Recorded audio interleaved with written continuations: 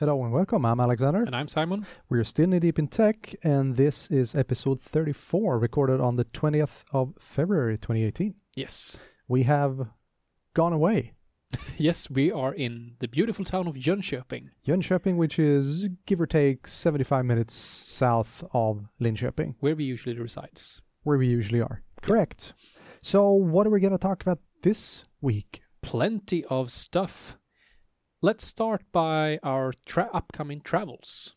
Yes, let's. The Simon and Alex tour of 2018. Yes. I'm going to Scotland tomorrow, actually. Tomorrow? Tomorrow. Wow. Flying to Glasgow tomorrow for two user groups. First of all, the Glasgow Azure user group. GAUG. And then the tech user group meet up on Thursday. And the tech user group, that's a conglomerate of different groups. I groups. Believe it's 6 different user groups. Wow. Who meet up and have a full day of interesting content. Cool. And this is something that's actually surprised me a bit. Do you know how many that will attend the Glasgow Azure user group tomorrow? 35? 70. It's sold out. So it's a huge user group. So I'm... A user group with 70 people? Yes. Wow. So I'm super excited for that, and will be really nice to meet up with the crew and Sarah, who's the organizer, who's now a cloud solution architect with Microsoft. Really? Yeah, which I find quite interesting. And for you who we can have the discussion on cloud solution architects and cloud solution managers and in another episode, but that's something new that Microsoft is introducing, which I find quite interesting. But is she actually, she's going to work for Microsoft as a full-time employee? Yes. Oh, cool. And also, the week after that, I'll also be doing an online session with the Edinburgh PowerShell DevOps user group. Mm-hmm. So, Scotland all in. Scotland all in. But you're not going to be in Scotland for the Edinburgh? No. Right. That will be online. Okay, you're coming back and doing that one from home. Exactly. Yep. Okay, cool. There you go.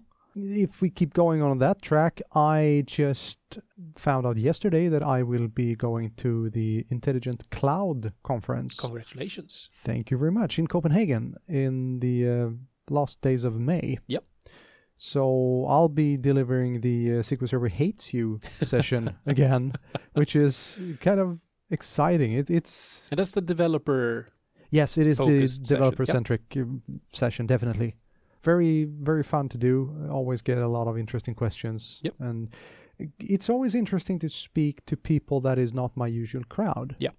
Very different views on things, so I can learn a lot. Yeah, and that's still something I argue at every talk I'm giving, that if I get a question I can't answer, that's a valuable session for me. It is indeed. Yep. It is indeed. Okay. So moving on. What's new in the world of SQL and Power BI? Lots. Primarily, no surprise. No. Primarily the 15th, just a couple of days ago. Yep. There were new releases of SQL Operations Manager. Yep. That's still in preview. Yep.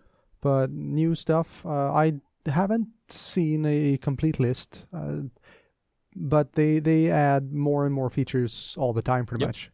So it's coming into prime. And that's the equivalent of Project Honolulu for SQL. Right? No? Maybe? It's a web-based console. No, No, that's something else. Yes. This is a cross-platform management interface. Yeah, but that's the thing. Okay. But it's not web-based, but it's a single pane of glass to manage your SQL environments across platforms and clouds. Yes. And not only SQL environments. No. It is going to be able to manage Oracle, PostgreSQL, and stuff like that going forward. So it's an interesting toy. It kind of fills a slightly different niche than the Management Studio, which also was released in 17.5 on the 15th. And I recommend everyone and their cat to download SSMS. Yep. Always keep up with the latest and greatest version there. So 17.5 is the one to go. And this is pretty interesting, considering that when I was in Norway, I said that the latest version was 17.3. Yeah. And after my session, one of the attendees said, well, they just released 17.4. So I was just about to edit my slides and say 17.4, and now it's going to be 17.5. But that's part of the fun, I suppose. Yep. So that was the new releases. Power BI, new stuff every month. We still have a while to go before the March version. I'll get back to that one. Exactly. Mm-hmm. And speaking about Honolulu, last week was the preview week, basically. Yeah. So last week we received a new build of Windows Server and a new build of Project Honolulu. Mm-hmm. The interesting part, which I just realized, what's new in build 17.093 for Windows Server? There are no features in this build. No new features in this build.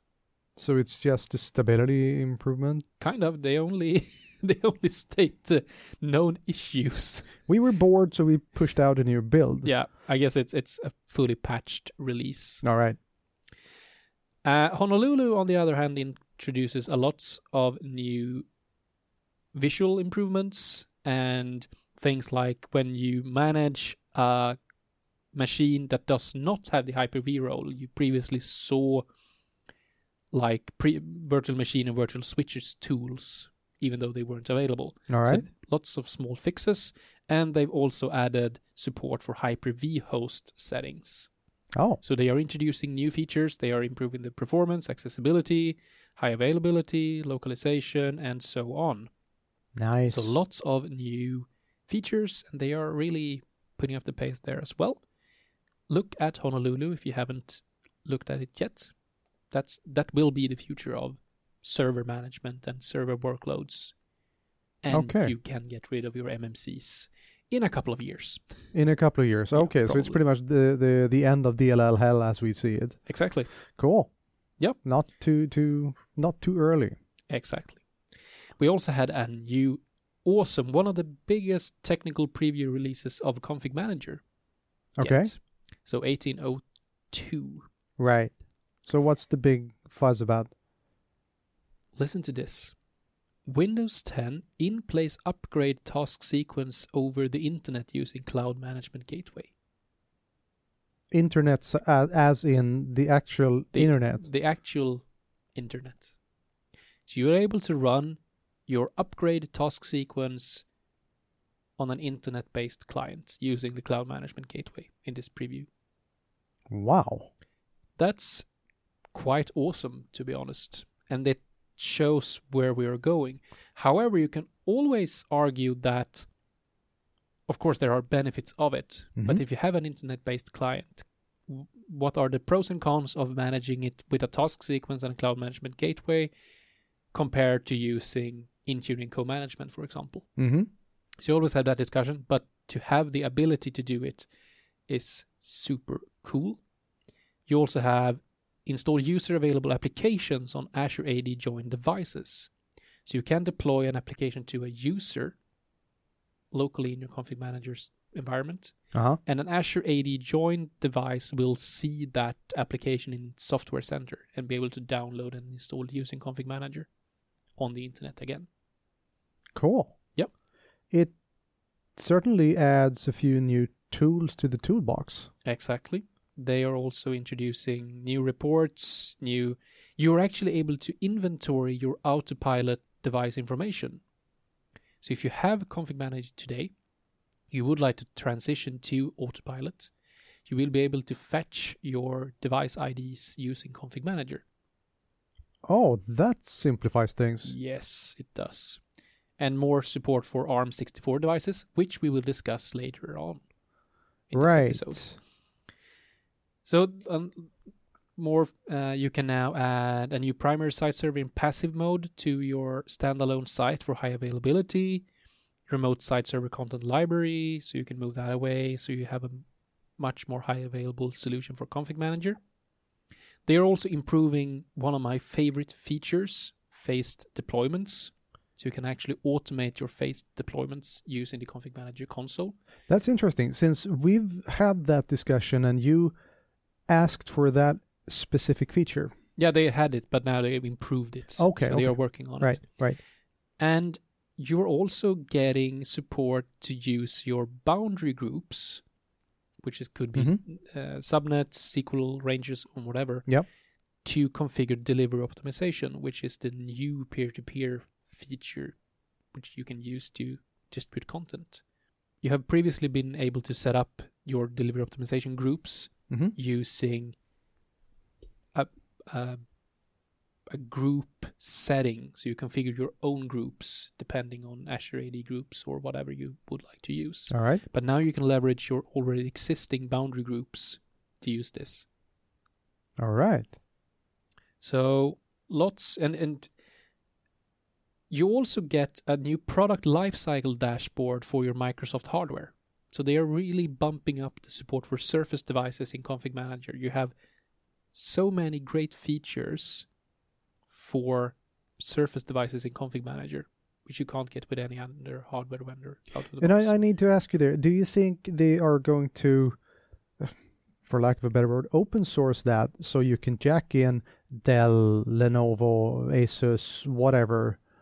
No, I don't think so, to be honest. It's you can write your own plugins for it. And I know that some MVPs and some organizations have done that to get some of the same features in Config Manager for other hardware vendors. So there is nothing specifically keeping you out. You just need to do the work yourself. Yes. And that's going to be, well, if you're Dell, if you're Lenovo or whatever, you're going to want to do it.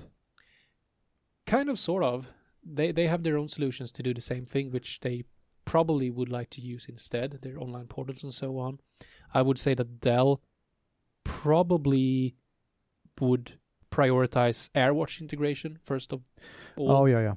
So, yeah, you're able to do it. There are some plugins. There are some plugins for warranty follow-up for different hardware vendors and so on. Yeah. But not with the same level of integration as you get with Surface devices. Okay, fair enough. And they are pushing Surface devices harder now than they ever done before. They are really bumping up the pace on how to deliver it to organizations and enterprises. Which kind of reminds me, we've both have had Surface stuff for quite some time. Yes. I had a lot of issues with my Surface 3 Pro. Yep. You've had some issues with yours. Yes. And I've read about graphics issues with the new Surface Pro. With the new one as well. Yep. As in, if I put it in the freezer, it works another 30 minutes. That kind of issues. So, what is your opinion on where are we with the maturity of the Surface line? Are we getting there, or are they still bleeding edge and kind of falling over themselves? I think they're getting there. The challenges they have previously, and it's easy to blame someone else, but it's been an Intel issue first and foremost. They have the same issue on every machine which runs Skylake, for example. It's just that Surface been on the bleeding edge and got everything first, and then they fixed it for the different hardware vendors. They are getting there. I think it's important to remember what form factor to use in what specific purpose. So you probably shouldn't use a Surface Pro to do heavy graphic lifting stuff. No, but I would like my Surface Pro not to break down whenever I try to view a web page. I actually haven't heard about that. Really? No. And the thing is, as always, when you read stuff on the internet, there is bound to be some creative opinions. Yep. And of course, you always see the people with issues. Yep. You don't see everyone who's waving. Yep. And of course, you will get some challenges, and they still have a much smaller output of devices than any other hardware vendor. The volume is way. So they are getting there. It's a mature line. I feel confident in recommending organizations to go for Surface because they are still brilliant devices. And on that, Surface Pro actually turned 5 last week.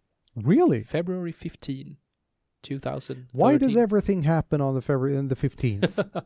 I mean, the releases that I spoke about, 15th, 5 years Surface Pro, 15th. Huh, there you go. Yep. Cool. 5 years. Yeah. I still remember when our tame Finn, Mr. Holopainen, brought his first Surface Pro. That's probably the first time I saw his eyes twinkle. Yeah. But that was a revolutionary device. And it was a revolution that his eyes twinkled too. Yeah. But It's it that was, and and a it's 1,000 pack of beers. yeah, pretty much. But it still is kind of revolutionary. It is. Yeah, it's still a great device. Yes. And I love my Surface Pro. I'm getting a HP ZetaBook to get the performance from it, but I'll still use my Surface. I hope to get a new Pro or the next Surface to have as my primary visual device and just use the ZetaBook as a workstation or mobile data center. The Behemoth is your server farm. Yeah. So I would love a Surface Pro or the next iteration of Surface Pro with like an i3 or an i5, like a lower grade, to get rid of the active cooling, to get massive amounts of battery life and so on. But I'm also looking at an ARM device, of course. Do you have any idea when the next iteration of the Surface line is going to come out? No, I guess that's fall, autumn. Okay. Yeah. But it is that close anyways? Yeah, you get a new one every year. Oh, okay. So we could see a new Surface Studio earlier than that. Speaking of the Surface Studio, that kind of fell off the earth. I haven't heard anyone say anything about the Surface Studio for quite some time, which is a pity. It's a niche device. It is a niche device. They are selling okay. They are. Yeah, they are. But it's a niche device and they are expensive. Yes. But it's a brilliant device. I would love to have one of my own. Except for the hard drive. Except for the hard drive. And that's one of the things they probably will change for the next one. Right. Okay. Can I just have one more preview? Of course you can. Yes. We also got 2 new insider builds last week. 2? One for RS4, so the next release. But we also got our first skip-ahead release for RS5. Oh. Unfortunately, the skip-ahead is full, so you can't join it at this point. Right. Because there are still people from the last skip-ahead release that's still in skip-ahead. Right. So that's released. So we have, first of all, the 17101 for fostering and build 17604 for skip-ahead for RS5. And they basically get many of the same features. So no new emojis. What's the state of these things? Are they, you turn it on when your machine blows up, or do they actually work? They work okay. It's still okay. It's still fostering. You will get some challenges, of course. So it might be exciting. Yeah, but exciting is good. Yeah. So we have a new feature for Windows 10 Pro for workstations. We haven't discussed that SKU. No, we haven't. We were just kind of, Yeah. But to quote your favorite quote, power! We need more power! That's Jeremy Clarkson, if you didn't catch that. It is a pity that people can't hear my open mouth, but yeah, okay. Because we have a new power scheme for ultimate I so read ultimate performance. That's and that's gonna melt your CPU, right? Probably. They've added more focus for productivity out of the box applications. So instead of getting Candy Crush on your Pro 4 workstation, you will have productivity focused apps. And a few new fixes and so on after the bug bash. Right. We also have a new app preview program and so on. So you can get previews of your new apps on top of a new release of your Windows. Oh. Yep. So plenty of new things. Now they are probably focusing on fixing stability, fixing bugs and so on for the new release. Which is expected at? I would say it's expected... March? No. Beginning or middle of April. They will finalize it in March, but they will probably release it middle or beginning of April. Okay. As they usually do. Since we've had the discussion, or I've spoken to you about the staggered nature of the releases of the different Windows versions. Yep. And my wife's got a fairly ancient Asus computer that takes forever to get the new release. Yep. Where is the Surface line in the queue? Is it in the front, or where is it? They get it fairly early, Mhm. but we have seen with the latest release, they actually had to wait for like a week after release. So other hardware received it earlier than the Surface line. Okay. So in a way, it makes sense because, yeah, Microsoft can of course test it, Mm. but that's really the point. They shouldn't do. And then it makes more sense that the more devices that are out there, so look at the HP lineup for 840, 850, 830, Yep. they will probably get it earlier because more people test a new build on it. But then you have Surface that, so they get it fairly early, but they necessarily don't get it first. Okay, fair enough. And also, it's dependent on the components inside of the machine. Because if you have, like again, Intel network cards, they will be tested probably more than a Broadcom one or whatever. Mm. So they get it early, but they do not need to get it first, which you could have expected, but that's not the case. Okay, fair enough.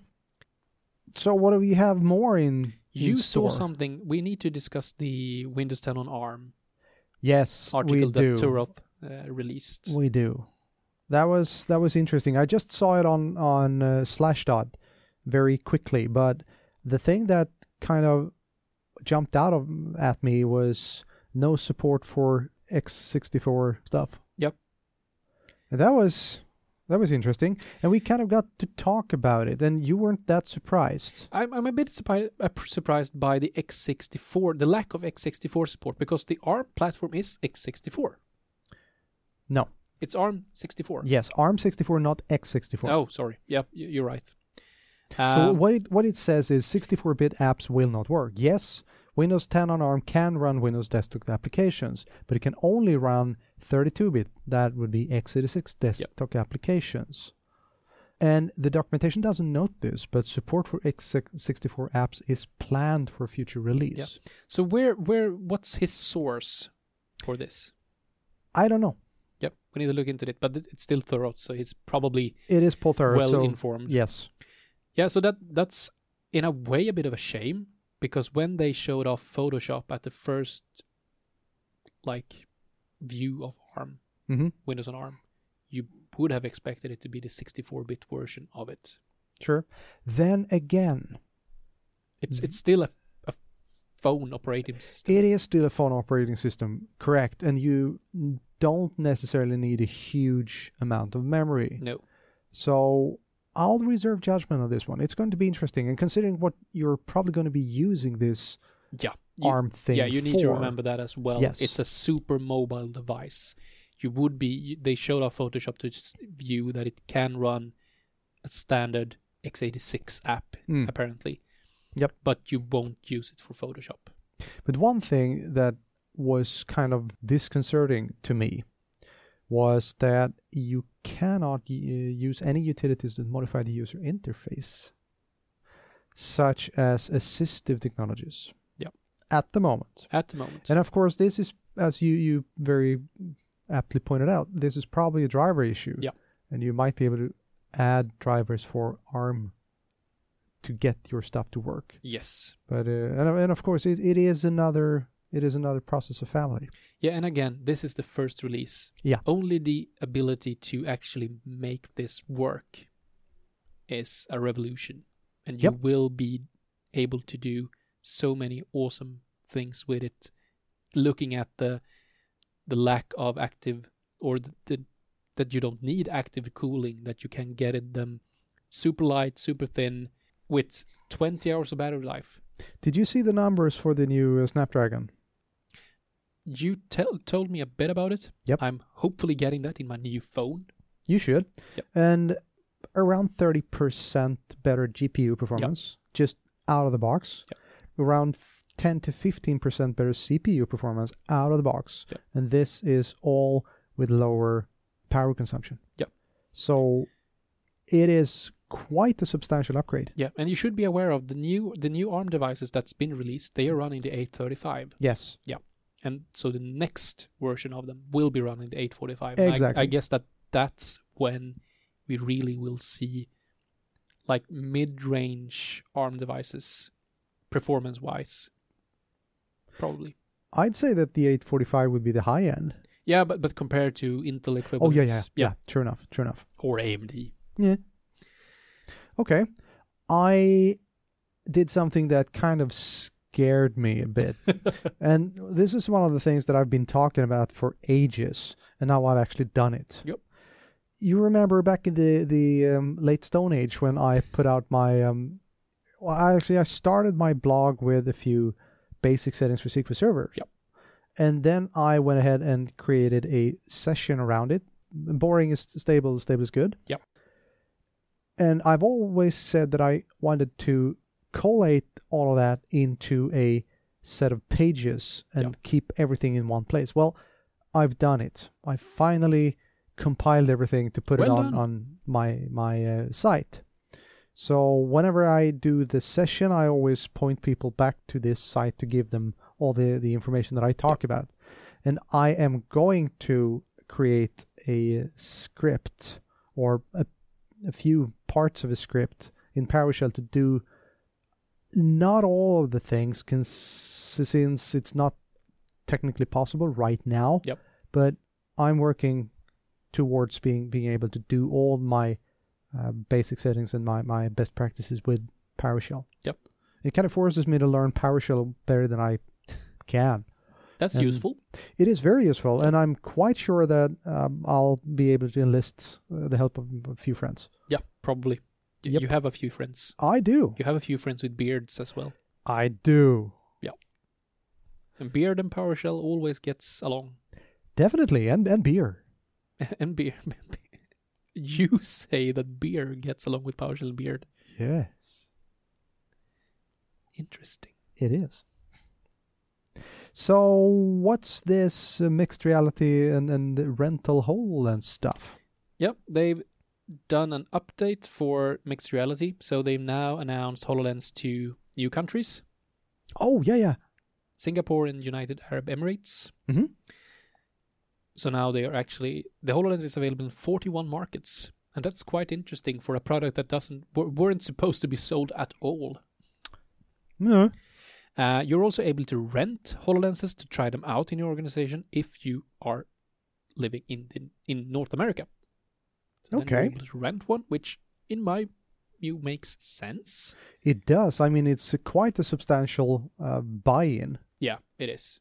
It is and expensive. You really need a couple to get the value of it. You can, of course, develop with one, but to get the best user experience, you really should have more than one. And you need hands-on experience and time with them before you start to realize their worth. Exactly. They've also announced a new mixed reality headset from HP, a professional edition of it. Okay. So they will make it better for some industries, especially engineering, product development and design, architecture and engineering and construction, and maintenance, repair and overhaul. So they are making it more vertically specialized. So what kind of equipment is that? Is it wireless, just like the... No, it's wired. It is wired? It's a wired. All the mixed reality headsets are wired. Okay. So you need a computer for it, and you also get the hand remotes. Oh, okay. That you can use. So it's actually awesome looking as well. It's black. It's black, and with HP, that's quite interesting because they actually have a virtual reality computer with a vest.